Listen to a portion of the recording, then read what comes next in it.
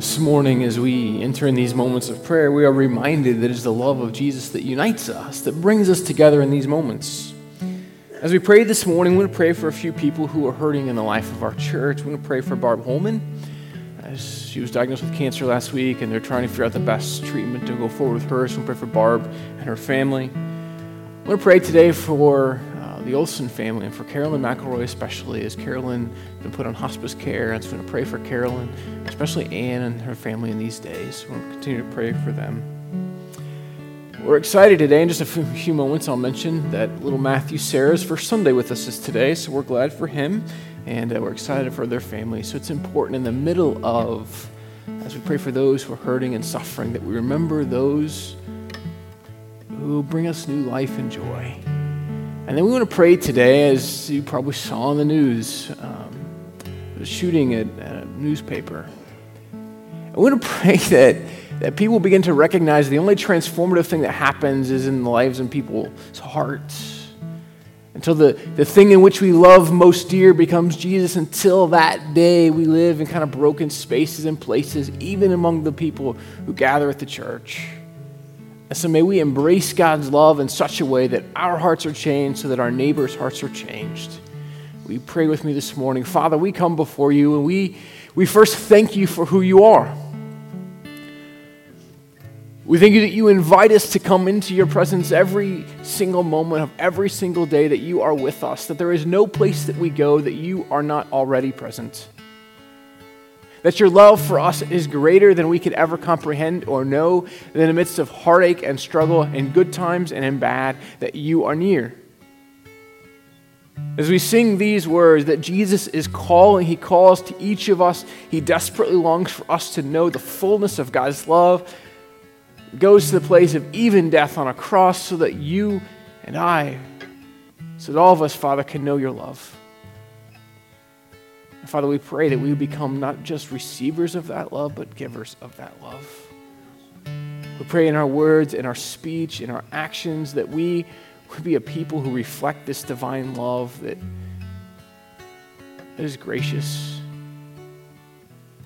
and slow to become angry, forgives easily, that loves well. And Father, if we will do that, can you imagine, can we dream together what would happen in our homes, in our workplaces, in our neighborhoods, in our community, and even here among your people? So Father, will you help us this day to reflect that? May we pray for one another. We pray today for Carolyn, for Jim and Ann, for all their family. We pray today for Barb and for her kids, that you would be with them in these days as they make difficult choices about the best right next step. And Father, we continue to pray that you help us to become your unique people full of grace, hope, and love. And as we're reminded this week again that this world desperately needs people who live out of such a place of love that they impact those around them in deep, life-changing ways. So may we become more and more that, we pray. In Jesus' name, amen. You may be seated. Well, hey, I'm glad that all of you are here and not on vacation, because that means it's probably just too hot for you to go camping. That's probably why some of you are here right now, so we're glad you're here this morning. We're really glad if you're guests with us this morning. We hope you'll take the time to fill out the connections pad, and we have a gift for you at the Welcome Center as you leave today. And so I want to remind you that this morning, at the end of the service, we'll take communion together. And so if you're a guest with us, you can feel free to join or not join.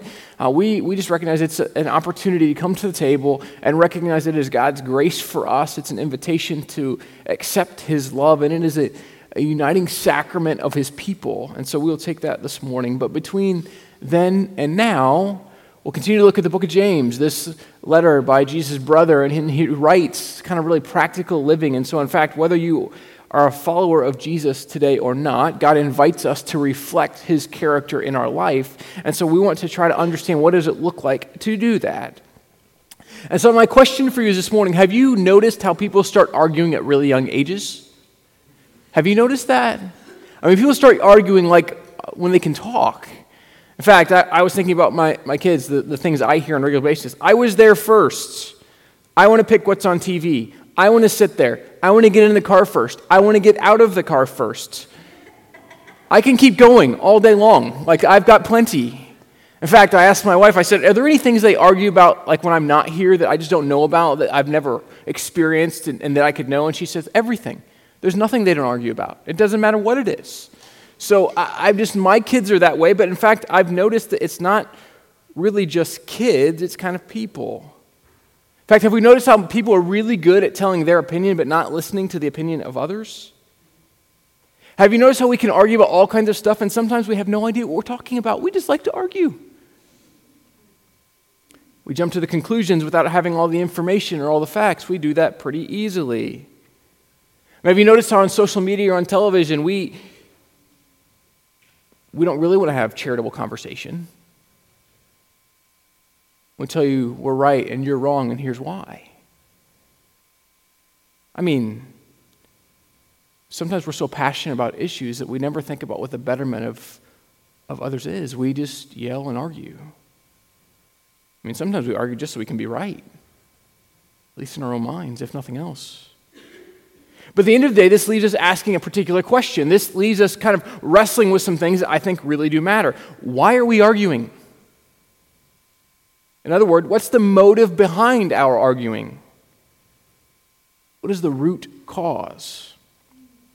Is our argument about me and what I want? Or is our argument about others and the sake of them? Or is the argument about thinking God's leading in something? What are we arguing about? Why do we argue? See, our motives drive a lot of what we do in life. What we're motivated by dictates part of how we live.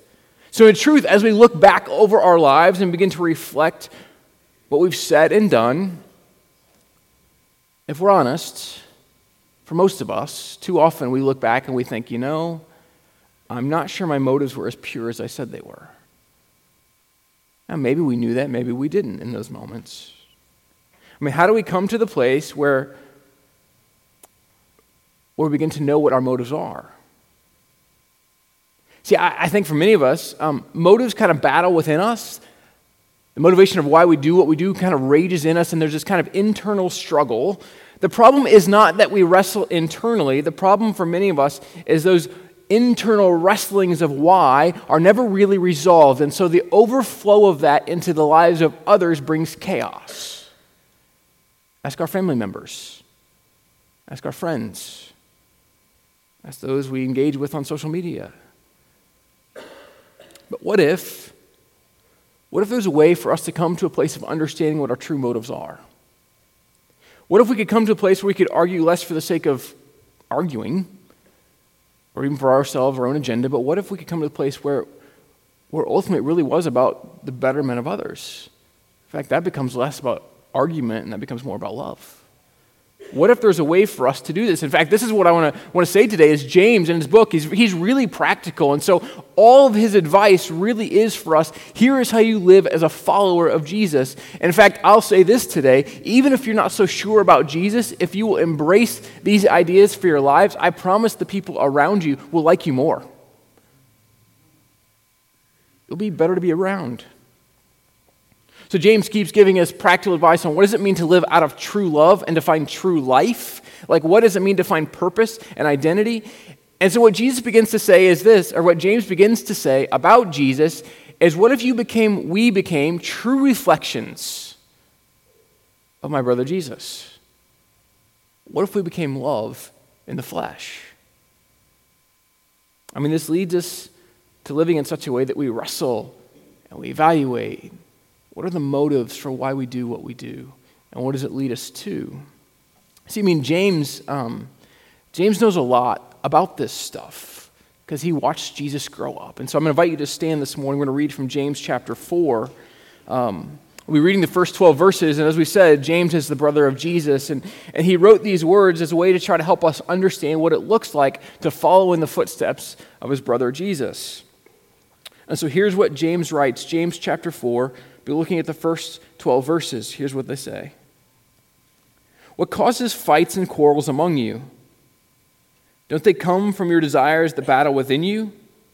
You want something but don't get it. You kill and covet, but you cannot have what you want.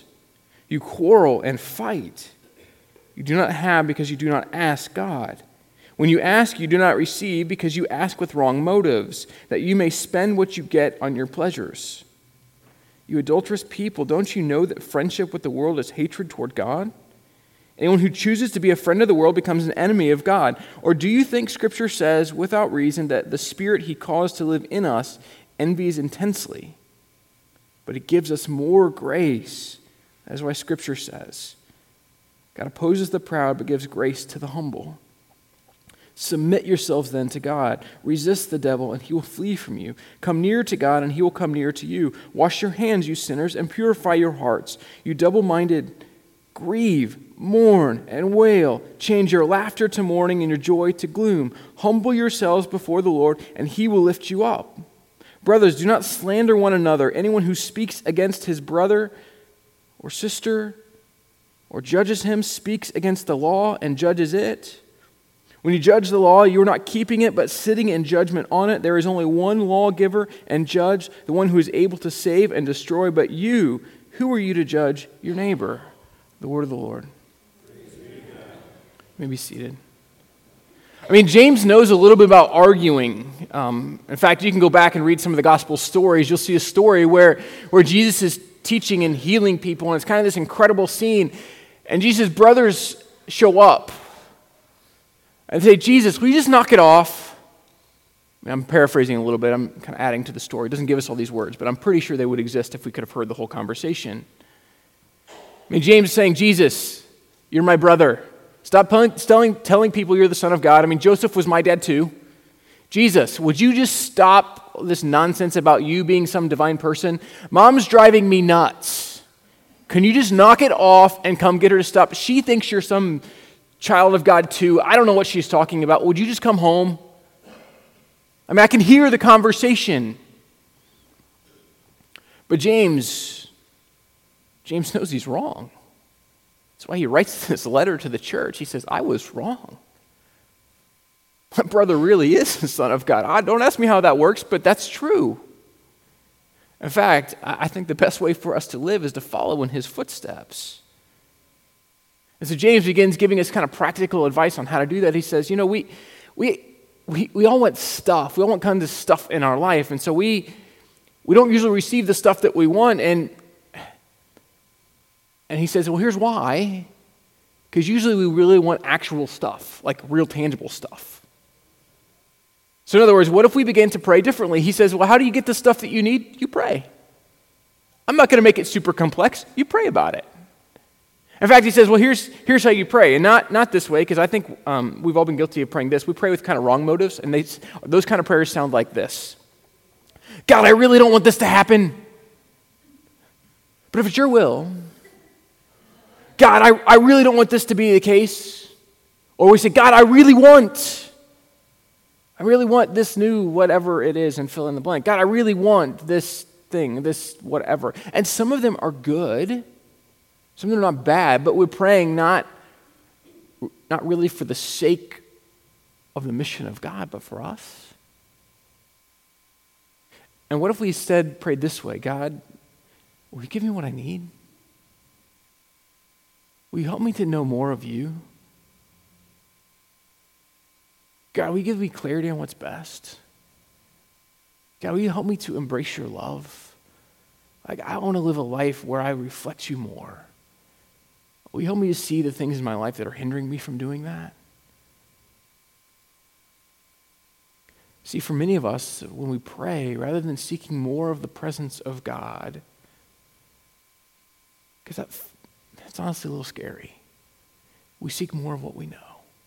And so we pray prayers to get what we know because we already know that. But here's the challenge for us all. We all have an inner voice. All of us have an inner voice.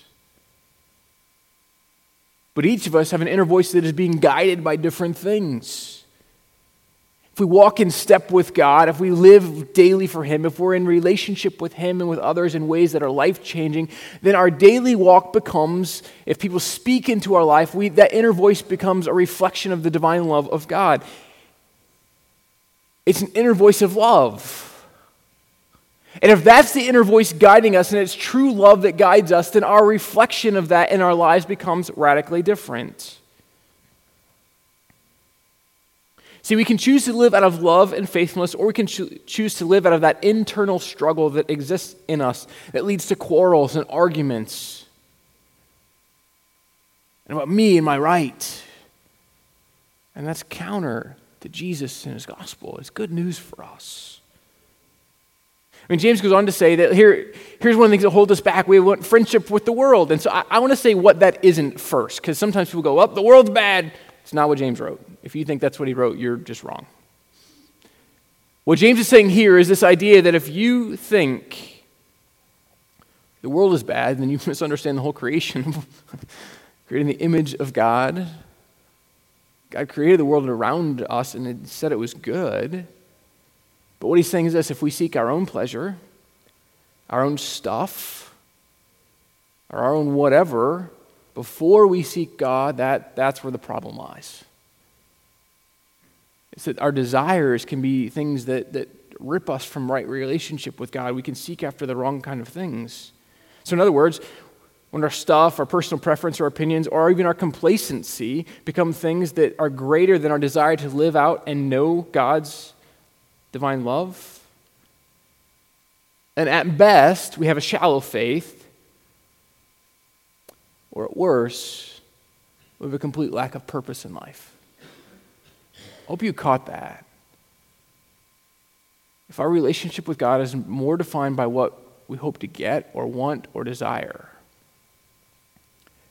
then at best we have shallow faith.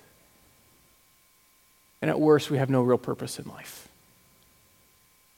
So two phrases I think that are important for us, and so I actually want to quote them because I don't want to screw them up. I want to actually read what I wrote. If we seek pleasure over purpose, we will always be wrestling for more.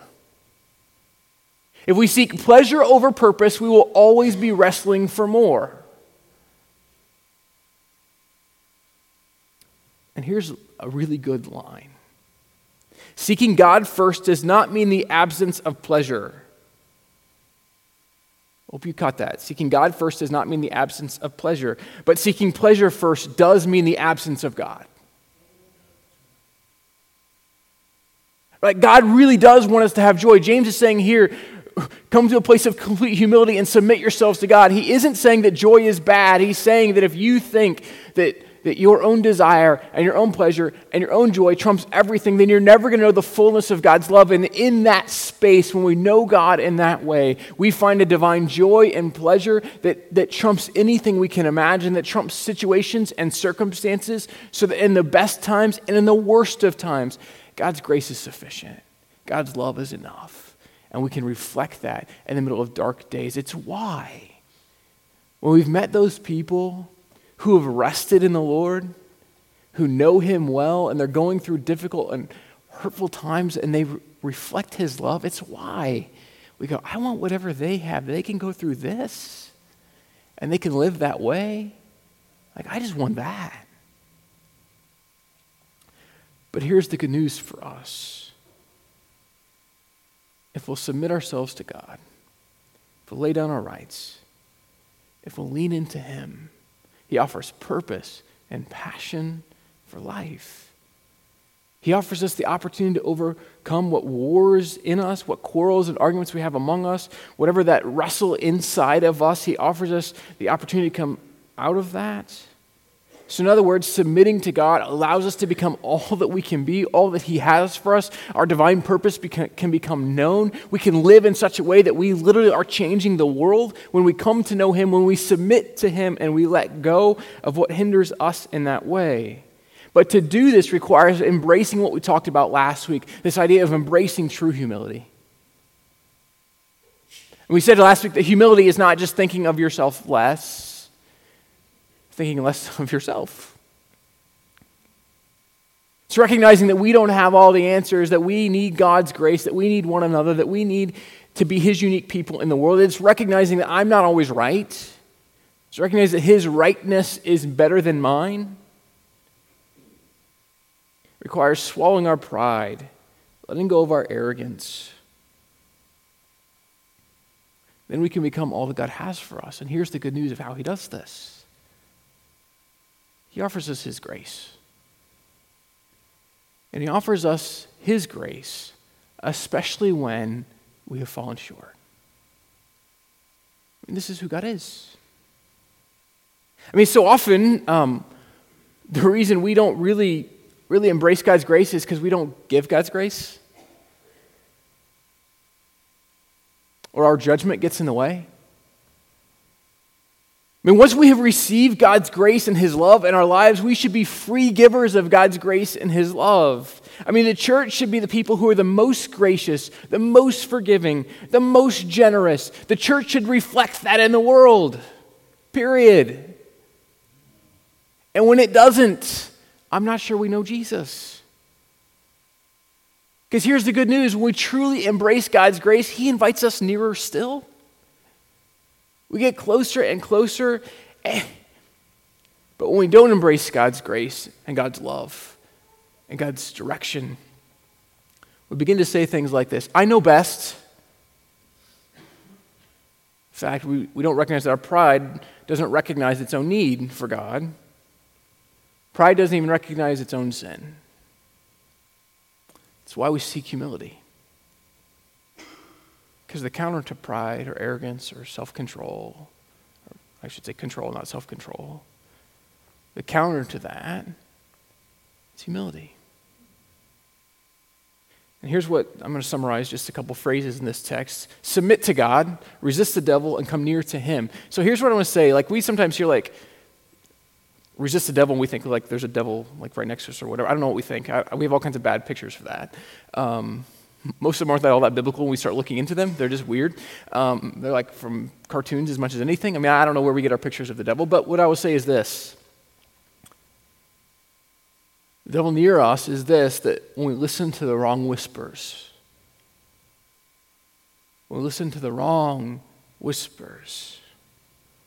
here's one: I'm only human. That's a wrong whisper, because God wants to redeem all of humanity. I'm damaged. It's a wrong whisper. I'm worthless. It's a wrong whisper. I'm ruined. I'm not good enough. Those are wrong whispers that surely are of the devil. But here's the good news for us. The grace of God comes near in such a way that you and I don't have to live in that space. But to stay centered in knowing God requires living out of grace and humility. See, when we embrace this humility, it places our causes, our desires, our wants as secondary to God and to loving others. This type of connection requires us to live in a place where we have spiritual guides in our life. Like, you cannot attain this kind of spiritual depth on our own. We cannot do it. Like, the idea that me and Jesus is enough is just not true. We cannot get to this place of deep spiritual knowing on our own. It cannot and will not happen. But the good news is this, that in our humility, God lifts us up. In our humility, he brings people alongside. James has been and continues to be in this whole passage really, really practical. And so next he says, our words matter. Our words matter. So I'm going to summarize what he says. Don't speak about one another. Do not talk badly about another person. If you think someone has wronged you, don't use social media or some other form of communication to let others know. You go to them. It is sinful to do anything other than that. In fact, in Matthew chapter 18, Jesus says, well, here's how we do this. You go to the person first. If that doesn't work, you grab a couple other people and you go to the person again. If that doesn't work, then you bring all the elders of the church and you go around them again. And then Jesus ends with this. Then you treat them as if they don't know who God is. Well, how does Jesus tell us to treat those people? With love. Not bitterness. Not anger. Not talking behind their back. You go to them. Because that's the Christ-like thing to do. I mean, I was talking with someone recently, and they were just talking about their wrestling with church and whether they want to be a part of one, and they just struggle. They said, because I walk into the foyers of churches, and I hear people talking about other people, and I think I can go to work and get that. I don't need to go to church for that. Like, if that's what God's about, I don't want anything to do with that. And I was like, well, I don't either. If I thought that was what Jesus called us to, I wouldn't want to be a part of a church either. But what if God's people became more like God's people? What if our words were wrapped up in love? What if we met with people over cups of coffee? What if the church began to model to the world? Because I don't know if you know this, but do you know who some of the worst people handling conflict are? There are people who go to church. And we literally have a formula for the best way to go about conflict. But James wants us to know, don't speak about others in ways that are broken. The questions we should ask before we speak, especially about others, are this. Is it what I would want said or done about me? And does it reflect the love of neighbor that Jesus calls us to? James wants us to know that only God can judge the actions of the heart of others, the true motives, the intentions of what they're living out of. See, to question someone's motives without actual conversation is conjecture and gossip. It isn't love. But for us to gather together and to ask questions and to meet over cups of coffee, that's an act of love.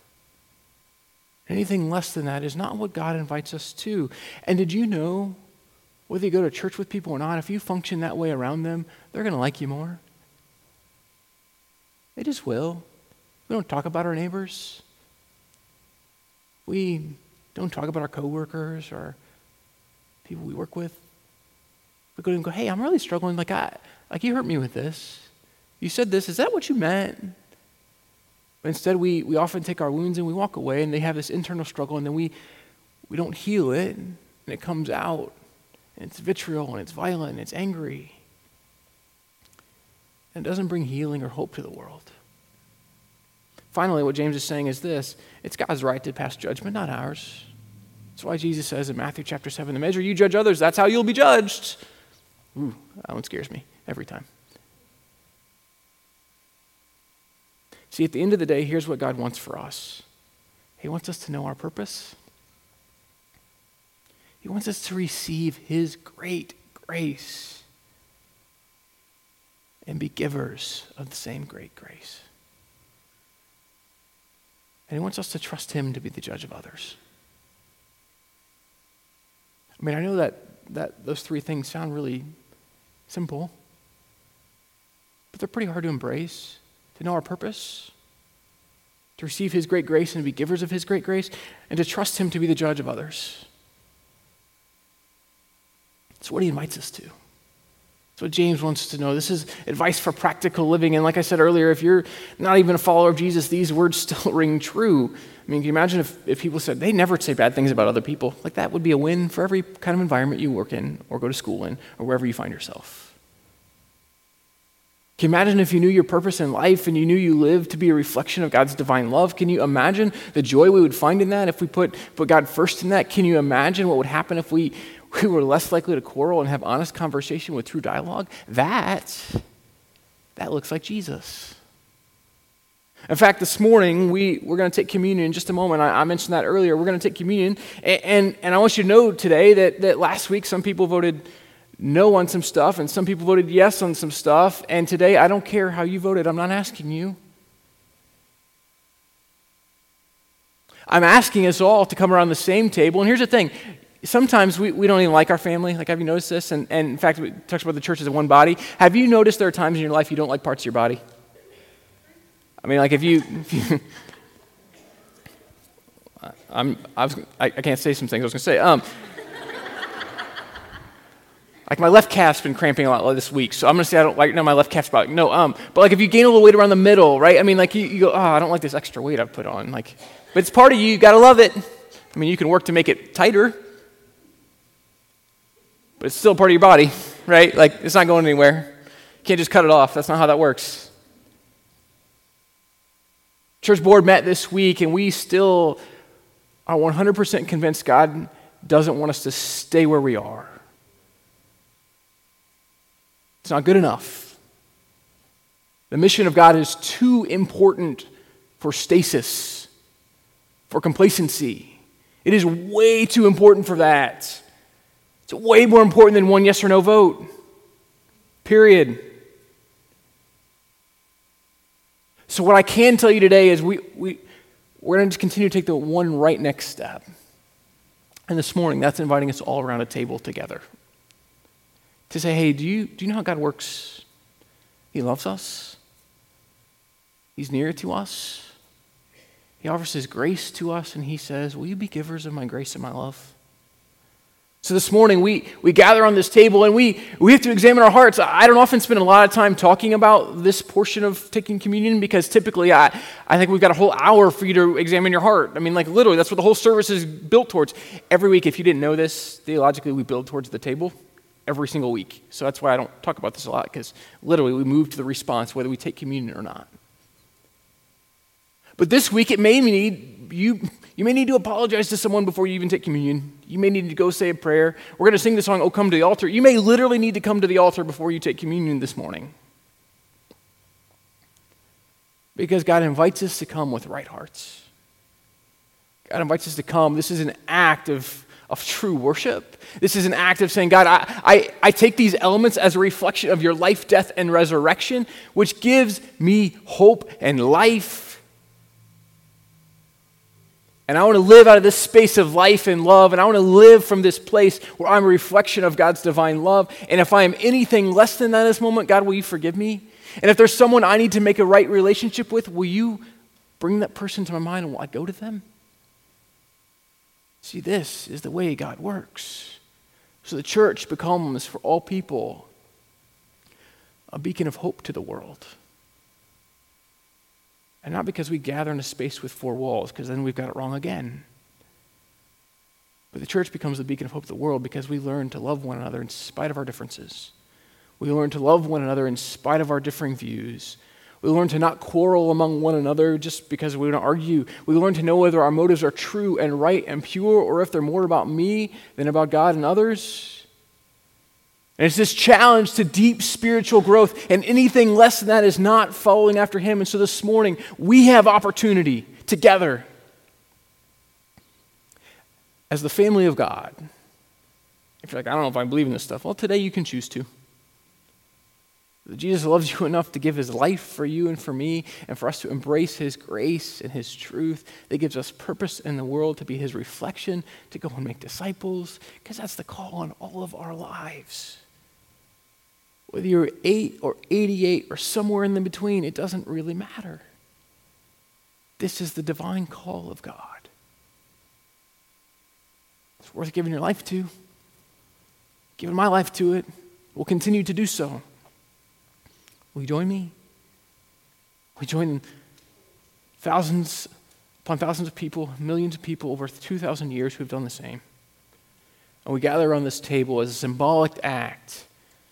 But don't forget the people who took it the first time, or some people to later betray him. But it is because of God's great grace that he comes to them and he invites us back to his table again.